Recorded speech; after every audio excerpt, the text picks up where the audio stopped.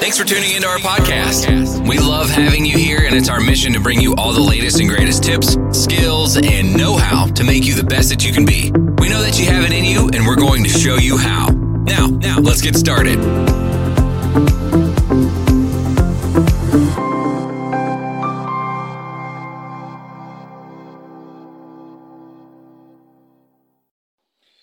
Right, welcome to day 77 of this amazing episode on my Christmas, 12 days.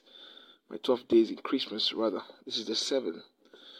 Right, because the day one was just an overview. Okay, so today we are going to look at what the Bible says in Isaiah 8, 13 and 14. He says, "Sanctify the Lord of armies himself, and let him be your fear, and let him be your dread.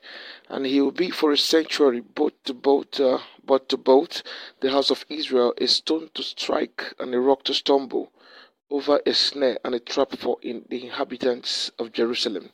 And many among them will stumble and fall, and be broken, and be snared, and be taken." Let me take this again. "Sanctify the Lord of armies himself, and let him be your fear, and let him be your dread.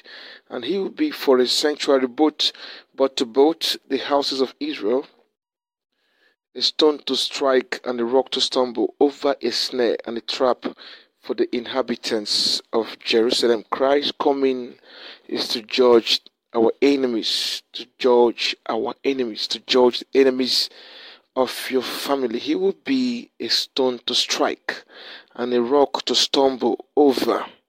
They will stumble over. He will cause the fall of many people, especially those who have been militating against your life and destiny. He's going to bring their downfall quickly in the name of Jesus. That is what God said, that Christ will be a stumbling block against everyone that has prayed for a downfall. He will bring their sudden downfall in Jesus' name. 15 says, "And many among them will stumble and fall, and be broken, and be snared, and be taken." That is to say, many among those who hate you, who have planned evil against you, they will stumble and fall, and be broken, and be snared, and be taken, says the word of God.